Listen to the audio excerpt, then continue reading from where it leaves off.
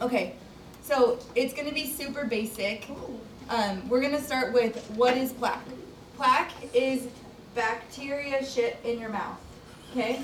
So I'm pretty sure you're never going to forget this now, right? Can you repeat that? No. Yeah, you can put that in your notes. No, I'm serious, guys. It's bacteria poop. So there are bacteria in your mouth that eat the food breakdown and process the saliva and everything, and then they produce poop and acids, and that's what causes tooth decay, all that stuff. So, just starting simply, plaque is bacteria poop that sits on the gum line. Don't tell patients. And I actually do tell them that because it makes them brush. Have you ever flossed and had a bad smell on your floss? Is that bacteria? We can admit that. Okay, so that foul odor is because it's byproducts of bacteria. So it's a mixture of food, bacteria, acids, all that stuff. Okay, so plaque is soft, right? If it sits in the mouth long enough, it starts to calcify and becomes tartar. So tartar is dead bacteria coliforms that have formed on your teeth. Plaque can be taken off with a toothbrush, right? But tartar can't. The only person that can get tartar off is a hygienist or a dentist using instruments and scalers and stuff, right? So plaque is the cause of gum disease, and I like to explain it in a simple form. Your body recognizes toxins, right? So you're trying to fight infections, you're trying to get rid of toxins all the time. So when there's plaque and bacteria sitting on your gums and bone try to get away from it. So receding gum line, inflammation, that's all your tissues trying to get away from the plaque. Okay, have you ever seen on x-rays where there's little spigots of tartar and the bone is 4 millimeters away from it? That's because the bone has receded itself to create distance from that tartar coliform. Okay, so gum disease is not reversible, it's only treatable, right? You can only control it, you can't reverse it.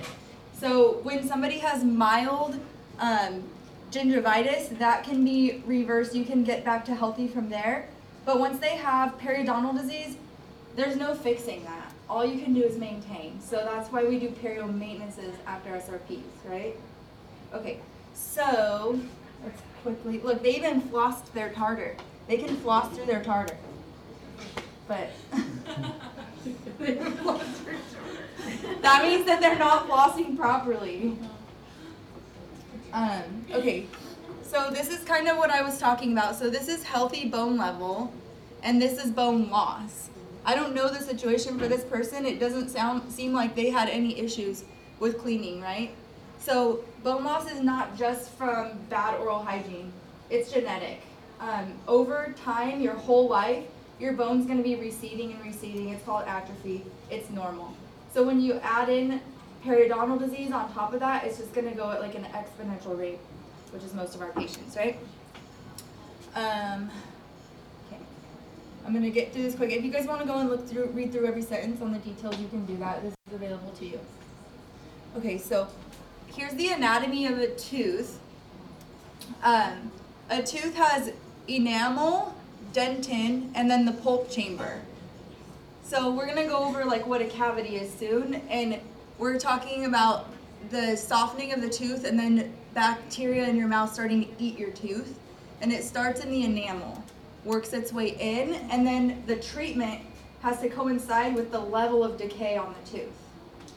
And then where we deal with mobile teeth and teeth that need extractions and implants is because of bone loss and the periodontal ligament being lost.